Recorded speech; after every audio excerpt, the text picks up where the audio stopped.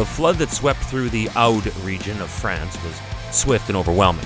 Several months' worth of rain fell in just a few hours through the overnight of October 14, 2018, leaving roads blocked in some areas.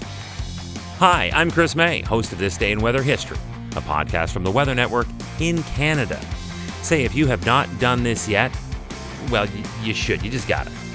We have really upped our visual game and revised the look of our video pod shorts. Now they're shot right in my TDI-WH studio, and actually while I'm recording these episodes. They're short, easy to digest, 1 to 2 minute bits that are loaded with archived photo and video right from that day we're talking about in weather history. You can find them on TV, obviously, but you can also go online to www.theweathernetwork.com/weather history. Right.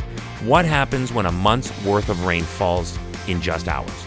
We're going to find out now, because it happened this day in weather history.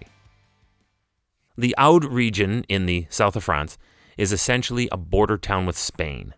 The region is popular with tourists, many of whom are drawn to the medieval hilltop city of Carcassonne. But there were no shows and no tourists during this heavy flooding rain event. All roads in and out of this destination spot ruled inaccessible to the north of the Carcassonne municipality, while authorities ordered schools to shut for the safety of the students and the parents. The prefect of Aude, Mr. Alain Thirion, said there were indeed people stranded on rooftops and needed to be rescued and then evacuated by air because it was simply too dangerous to attempt this maneuver by boat. So as a result, 7 helicopters and 700 emergency service workers were mobilized into action by France's Prime Minister back then, Monsieur Edouard Philippe, who had also taken the initiative early to visit the affected area. To minimize the potential for a further strain on resources, residents of the worst-hit areas were urged to stay inside their homes by emergency services and local authorities, who had taken the step of issuing a red alert, the highest on the public safety alert system.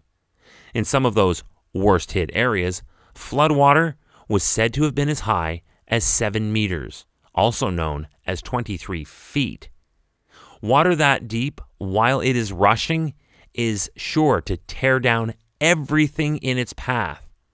As a matter of fact, to illustrate that point, a bridge was ripped down and carried away by the force of that water. And staying there for a moment, an angry resident of that same affected town was reported to have accused Prime Minister Philippe of inadequate public information, including from the state media, when the flooding hit in the overnight and early morning hours, when it was at its worst. Then, people took to any and all forms of social media to share photos profiling the true, real-time extent of the damage to homes and streets in the area. There are many reasons why this was a particularly devastating event for a region that does still experience heavier rain events.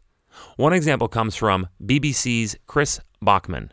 He postulated that, although heavy rain in the region is not uncommon at this time of year, it was that year enhanced by growing numbers of homes being built on floodplains.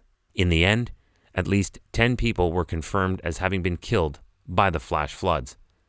And in a particularly sad and troubling note, local authorities said a nun was swept away by the river, while in a separate incident, a policewoman on the scene of a weather-related traffic accident in the town of Albi was killed after being hit by another motorist. There is no doubt that this was tragic, but this is the undeniable force of nature that can turn on a whim, and we have nothing to say about it. Just be prepared and plan ahead, including better urban expansion development in areas known for being a floodplain, or other events like this are likely going to continue to happen on days like this in weather history. Tomorrow is October the 15th, and back in 1925, it was the wettest, weirdest, wildest World Series game between the Pittsburgh Pirates and the Washington Senators. I've covered a few weather stories and how they affected pro sports, and I have a few baseball games in there. And tomorrow we take you out to the ball game for the deciding Game 7 of the 1925 World Series, featuring actually Major League Baseball versus the weather. Tune in tomorrow to find out who won on This Day in Weather History with me, your host, Chris May.